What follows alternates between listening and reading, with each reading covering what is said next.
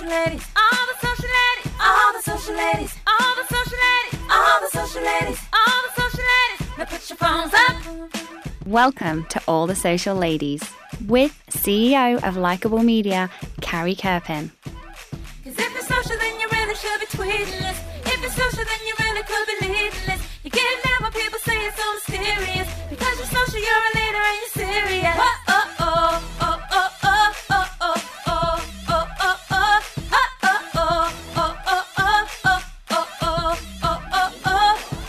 Now, Carrie Kerpen. Hi, I'm Carrie, and welcome to another episode of All the Social Ladies. I am totally honored and thrilled today to speak with Sandy Carter, who is the General Manager of IBM Ecosystems and Social Business Evangelism. Sandy is responsible for IBM's worldwide focus on building ecosystems around core growth areas, which drives approximately 1/3 of IBM's revenue and is a critical element in IBM's overall strategy. She's also responsible for the award-winning Global Entrepreneur Program, which has delivered over 2,000 mentors to help startups and entrepreneurs expand and grow, and I cannot wait to learn about that program. A recognized thought leader in social business, Sandy is an award-winning author of 3 books and was recently named to Forbes Global Top 40 in Marketing. She's also passionate about women's leadership. She's a founding member of WITI, Women in Technology International, and IBM's Super Women Group, a community of over 20,000 women worldwide. Sandy, welcome to the show. Thank you, Carrie. It's my honor to be here. I cannot wait. I'm just so excited to have you. And when I was reading about you, I'm so impressed both with how early you were involved in kind of the social movement and just some of the things you've done are just really incredible. So I can't wait to talk today. And I'd love to start with your start. Tell me a little bit of the story of your career. Well, I actually thought I wanted to be a doctor or a lawyer or something like that. Mm-hmm. But when I was in college, I really got addicted to technology and explaining technology in a business format, if you would. So I had lots of opportunities to do some really cool projects with folks like the NBA, with IBM, even working on a project to test drugs using computer automation instead of actually testing on animals.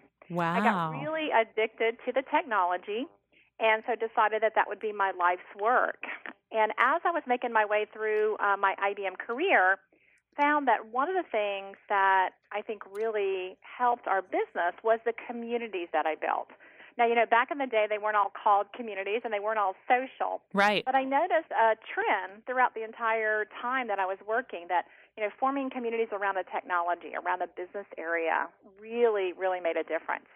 And so I really started coming in on the social scene about maybe 6 or 7 years ago, which is a lifetime ago for social, where we did a blog, which was about all there was at that point. And that blog was generating such sales leads and awareness that I knew we were really on to something. I worked with a team at IBM to help draft some of the first blogging guidelines and then social computing guidelines. And then ever since then, I've been working with my clients on gamification and social media, social business, and the whole 9 yards. And now it's become a way of life. It's really amazing. I mean, I was looking through just kind of your history as a whole, and I saw that your concept of being the social media evangelist at IBM began as early as 2005. Is that right? That's right. In fact, yeah. I mean, I wrote one of the first blogs at IBM, and at that time, blogging was the social thing to do. And then I was one of the first on Twitter, and I just got addicted to that. And addicted because not only was it fun, but it helped me to connect, Carrie, to people all around the world. And I love our clients and our partners so much. It just enabled me to connect with them in a way that wasn't possible before. And so I just thought, this is going to really impact the world in very positive ways for sure. It's incredible. So you really spotted it early and were an early adopter. It's a great story. Tell me a little bit about IBM and the concept of social business evangelism and what is a social business and how do you help? How does IBM help? Yeah, so one of the things that we noticed early on is everybody was talking about social media. And we felt that social media was too, too limiting. Mm-hmm. Because you can use social blogging, messaging, all that stuff. You can use that in any business process. It doesn't just have to be a new channel. So, for instance, we use it in sales. We use it in our supply chain. We use it in marketing. We use it in HR. And so we coined the term social business because we felt like social wasn't just going to be a new channel, but was really going to impact every aspect of someone's business. And so in terms of how you were able to make that a core piece of IBM, you were able to teach others that as well? Or is that just a piece of IBM structure? I think as a whole, that's something you do. Yeah, I think it was really interesting because one of the first things we did is I was given an area of the business to help turn around, and I used social to do that. And so a couple of executives came to me and said, okay, well, you used social to turn the business around. Was that just, luck? Was that just a fluke? Or does social really have an impact? And so they put me in a whole different area, and we used social again to grow this business, not turn it around because it wasn't in the need of turning around, but to grow the business. And I think that's when IBM had the aha moment that we were using social to grow our businesses, to transform our businesses, and wouldn't this be powerful to get in the hands of our clients? And so I like to say we drank our own champagne. We used it, we leveraged it, we saw what was gapping in the marketplace, so we create products that helped other businesses do what we were doing in the market. And hence the whole focus on social business for IBM was born. That's so incredible. And can you tell us a little bit about some of those products? Yeah, so we have one of my favorite products is IBM Connections. And what it does is it's a YouTube, a Facebook, a Twitter, all the great social tools combined for enterprises so that they can communicate not only inside of their four walls, but they can also use that to communicate external, beyond their four walls, to get insight, to get innovation, ideation, new ideas from their customers, their partners, their suppliers coming in. So that's one of my favorites. We also have a product that is called Webster Portal, and it helps you to really have a phenomenal experience, that digital experience that everybody's clamoring for today. It's not just about the market, but it's about the experience that you bring to somebody. And so those are just two of some of my very favorite products from IBM in this particular space. I absolutely love it. And tell me about when you're looking at a business area or a different group that you've impacted through social, how are you measuring the success and able to show that social is actually what is transforming that change? It's a great question. Thanks. Well, it's a tough question. There's a couple. It's one of the top ones that clients always ask. Always. So, there's a couple ways that we measure.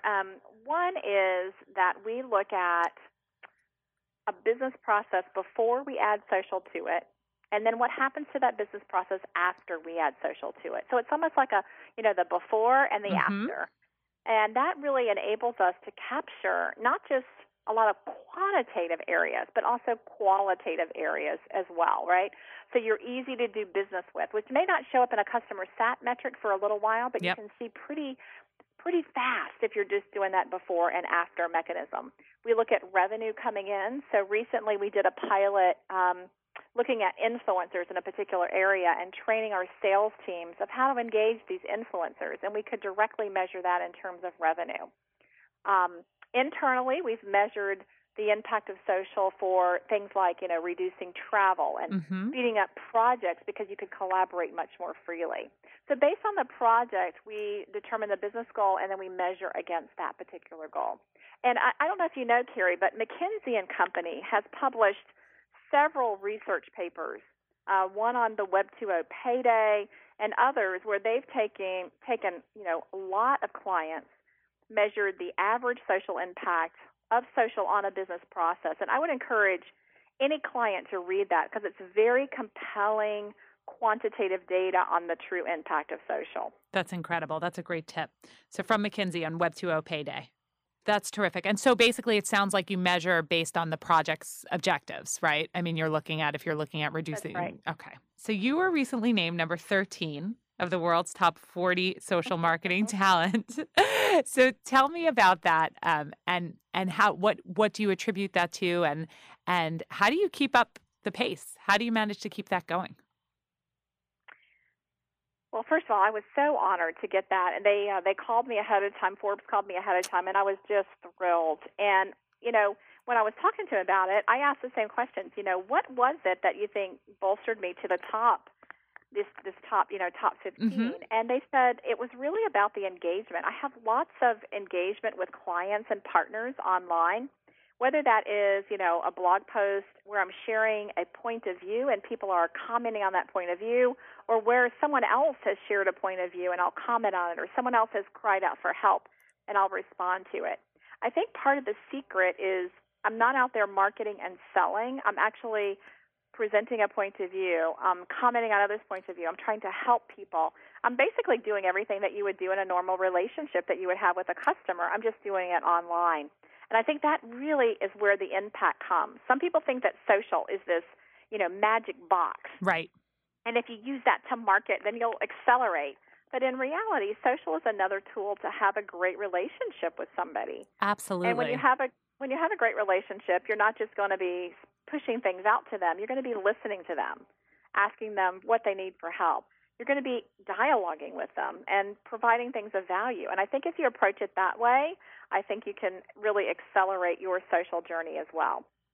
And how much, Sandy, for you, how open are you on social media with beyond IBM, like you the person? Do you feel like you incorporate a lot of your personal life, or do you separate the two?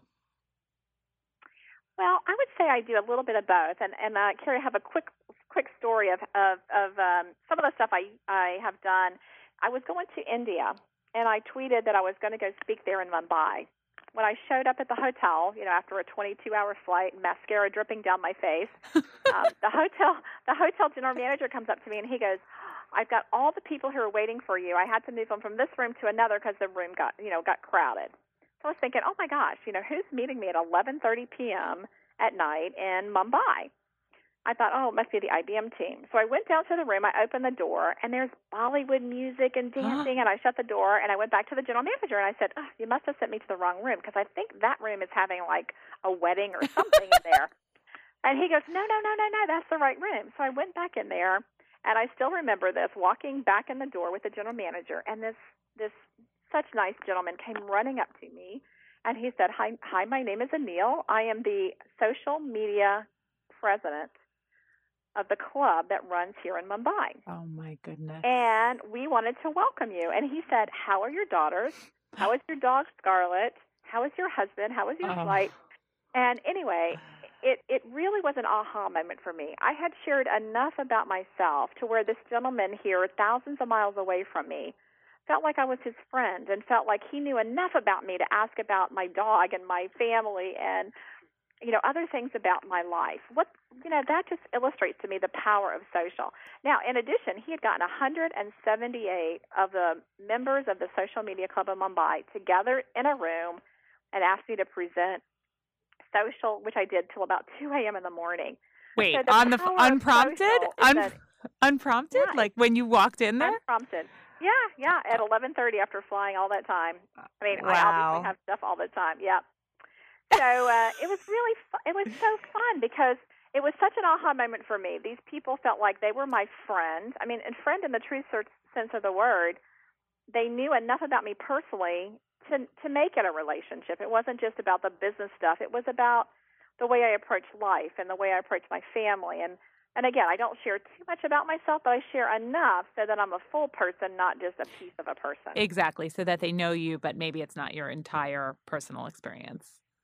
That's right. You got it. That's really incredible. So, okay, the next thing I'm dying to know about, since I myself am a young entrepreneur, is to learn about your Global Entrepreneur Program. So tell me all about that. Oh, you will love this. I know I will. You will love it. Yes, you will love it. So we started something called the Global Entrepreneur Program. And what we found at IBM is that entrepreneurs like yourself, you guys really impact and influence so many people. So as we're helping you, you guys are vocal because you're entrepreneurs and you tell others, and that then helps IBM as well, right? So it's all in this win-win scenario. So our Global Entrepreneur Program, we've really centered it on kind of three foundational elements. One is providing business mentoring. If you think about IBM, you're like, well, IBM's not an entrepreneur, Mm-hmm. but we are. We have so many entrepreneurs, and we've acquired so many companies that we have a wealth of entrepreneurs who now live inside of IBM's four walls because they've built companies and they've sold them to IBM. So we share that knowledge and that expertise. The second thing we share is we know that almost all companies today, part of their competitive advantage is technology.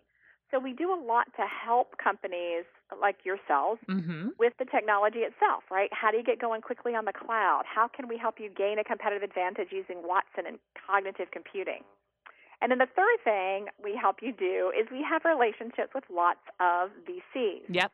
And so we bring together in smart camps the best of the best VC community, influencer community, entrepreneurs in a local region so that you can get the support you need locally to grow and nurture your business.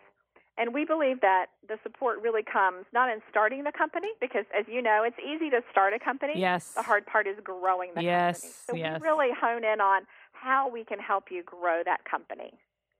That's really incredible. I love that program. That's great. And do you share that socially? Do you use and grow that membership and participation socially? We do. We have hashtag GEP, Global Entrepreneur Program, that's out there. We do an entrepreneur huddle once a quarter where we bring the community together, and we actually survey the community to find out what topics are top of mind for them and what they would like to hear about. For instance, in our entrepreneur huddle in first quarter, it was all about funding. How do you get funding? How do you move that on? Yep. And so, it's been really fascinating to see how consistent, regardless of whether the entrepreneurs are in Israel or Mumbai or Silicon Valley or New York City, to see the commonality across and how we might be able to help on such a global basis. I'll just give you a quick example. We had a company in Africa called Modi, and smaller company, much small, right? Very, very much a startup. Great solution. We were so excited about it. We helped them with technology, gave them a competitive advantage, and they've now rolled out in 16 different international markets. Wow. So this small African company, in fact, it's so funny to hear them tell their story because they're always like, oh my gosh, we started in Africa and we wanted to expand, but we thought it was going to take us a decade. Now here in a year, IBM has brought us into 16 markets. Wow. Something we thought would take us a decade to do. That must be so rewarding for you as a leader, Sandy. That must be really incredible. You know what? It's this job here is one of my very favorites because I feel like I can help other companies, small companies, to grow, and more importantly, to as you know, when you're an entrepreneur, this is your life's passion. It's more than just a company. It's who you are. So you get to help somebody, have their dream come true, and it's such a great thing to do. I have to tell you. It sounds incredible. I love it. And it's not just the Global Entrepreneurship Program. You also are a founder of, now is it WITI or is it WITI? You tell me, how do you say it? Yeah, WITI. WITI. That's what Women I thought. in Technology International. Yep. Okay, so tell me all about this and what inspired you to start it. Well, so actually Carolyn Layton was the founder of WITI, Women in Technology. She founded it 25 years ago. I was on the founding board. So she started a board of directors, so I was on the founding board with her. And essentially, Carrie, what we're doing is we are, again, focused on entrepreneurs like yourself, and really now honing in on women entrepreneurs and what's going to stop them from being successful. As you know, funding is one of the big inhibitors for women. How do we connect women together to angel funds, to other women to network, and to maybe even big customers, right, to help them get that first big win? We help encourage women that live inside of companies to become entrepreneurs and to really understand what's happening inside of their company so that they can grow and move upward and onward. And, I really view it as just such a major networking group. We're international, we're global, we're in multiple countries, so women can get support and help wherever they are. Part of what WITI is built upon are these local networks and local networking groups. And what do you think, Sandy, in general, is holding us back? There's this conversation all the time about women and what is keeping us from raising more funds? Why are so few women businesses funded, or why are they not even going after the funding as much? What do you think is behind it? I think it all comes down to, in my mind, networking and connection. Mm-hmm. And I know that sounds really trite and easy, but as I've been, now in this role for a while and looking at social and looking at things, I think, everything in life really boils down to relationships. You've got to have performance. You've got to have a great idea. But then it's really about who you know and how they can help you get to that next level. And even as I'm watching, doing some of these entrepreneur, showdowns or throwdowns as we're doing them with the Global Entrepreneur Program, challenging some of the VCs who are there, you can't just judge based on who you know. You've got to judge based on the idea, too. And their comments always back to me, they always say to me, Sandy, it's as much, if not more, knowing the person, Mm-hmm. and can we bet on the person as much as the idea. And I think that's a big aha moment for women, right? Being known as a person, and we can count on you, and you're going to do what it takes to make this succeed as much as the idea. And so we have to be better networkers. We have to form better relationships. Yep. And so tell me some of your experience. I mean, you must be, and in looking at your background and your story, the most master networker of all time. So tell me, do you have any networking tips for women? Because I think it's a key thing. I know for my staff all the time, I have to really, I love networking. And I think for them, I have to always teach them to be unafraid when networking, that there is a lot of trepidation around when they're at a networking event, actually going out and meeting and talking and connecting with people. I would love to know if you have any tips on networking. Yeah, one of the things that I think what you said is absolutely true. I think first is a lot of women are fearful of networking. Mm-hmm. I don't know why, because we're like the best social networkers. Of course. But it's true. In the business world, they seem to be a little bit more timid. I also think that a lot of women view networking as an extra. And most men view it as part of the job. I mean, even for me, it's hard, right? And one of my mentors said to me once, how come I see you running down to the cafeteria, grabbing your lunch and racing back to your office? And I'm like, I have so much work to do. I've got it. I don't have time to eat down the cafeteria. And she said to me, next time you go down, take a look at who's sitting in the cafeteria. Don't rush through. Just take a look who's sitting down there and who's eating lunch. So I did. And as I looked, there were all these men sitting down there. Mm-hmm. They're having lunch with their colleagues. They're building that relationship. They're building that trust. And here I am working my booty off back upstairs, yep, doing quote-unquote work versus doing the networking, which is equally part of the job. Yeah, I think women have to learn to focus on both. It's not that it's an extra. It's not that something you do when you have extra time. It's something that you really need to schedule in and do. I love that. Networking is not an extra. I'm going to incorporate that actually at Likeable. I need to tell some of my Likeable ladies that because they're really searching for help on how to do it because they know it's important.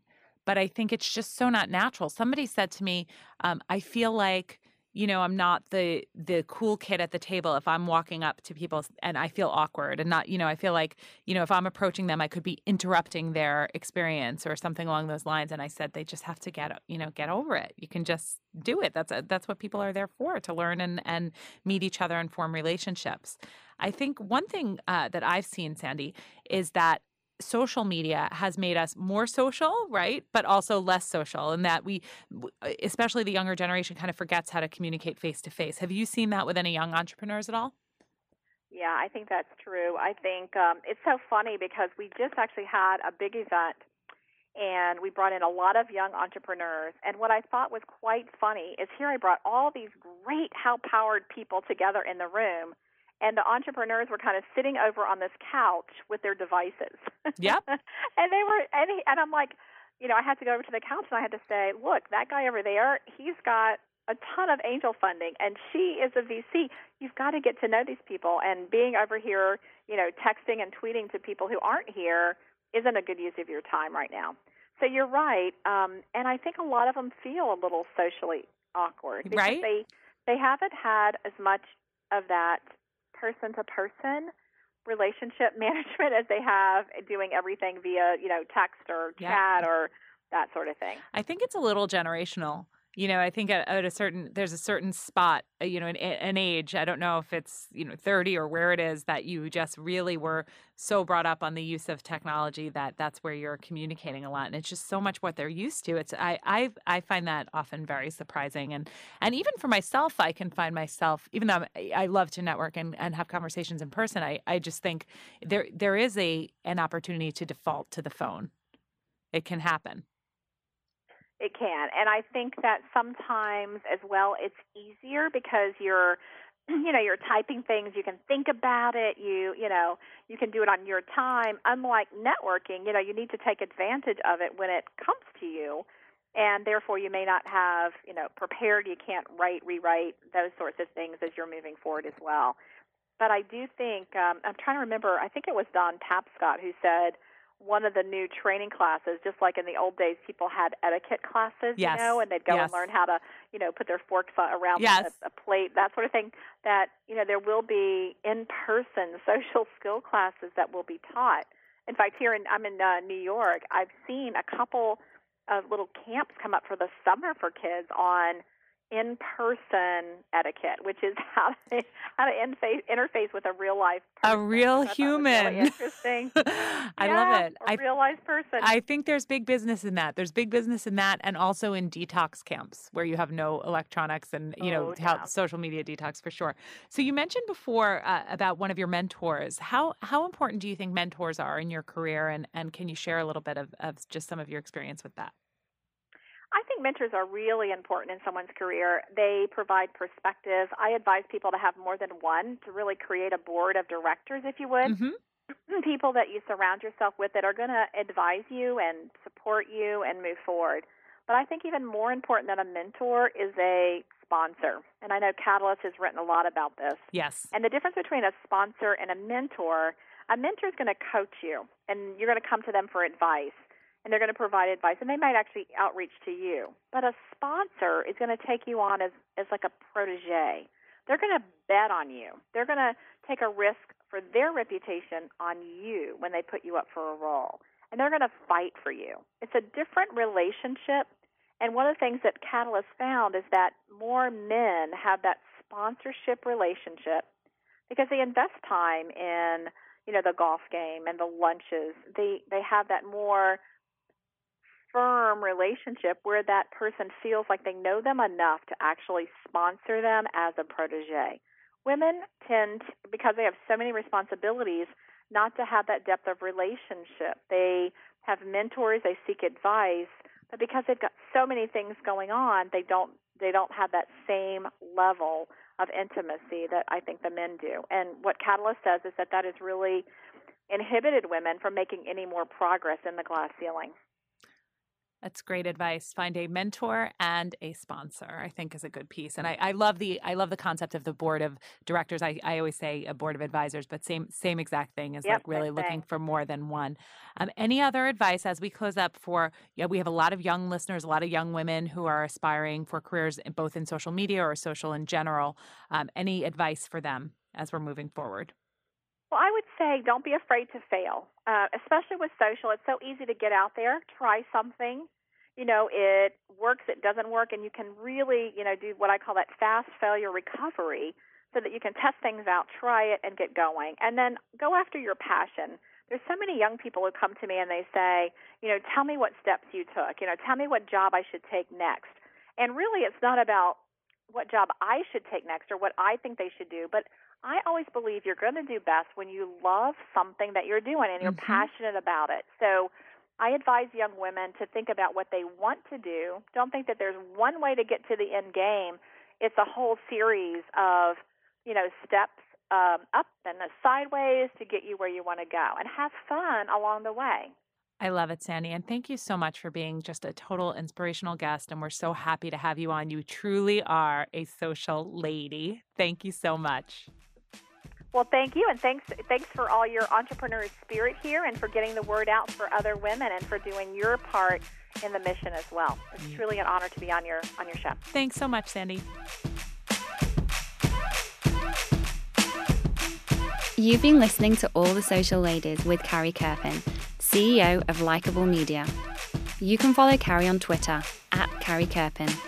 To get current social media insights and great tips, sign up for Carrie's weekly newsletter by emailing newsletter@likeable.com.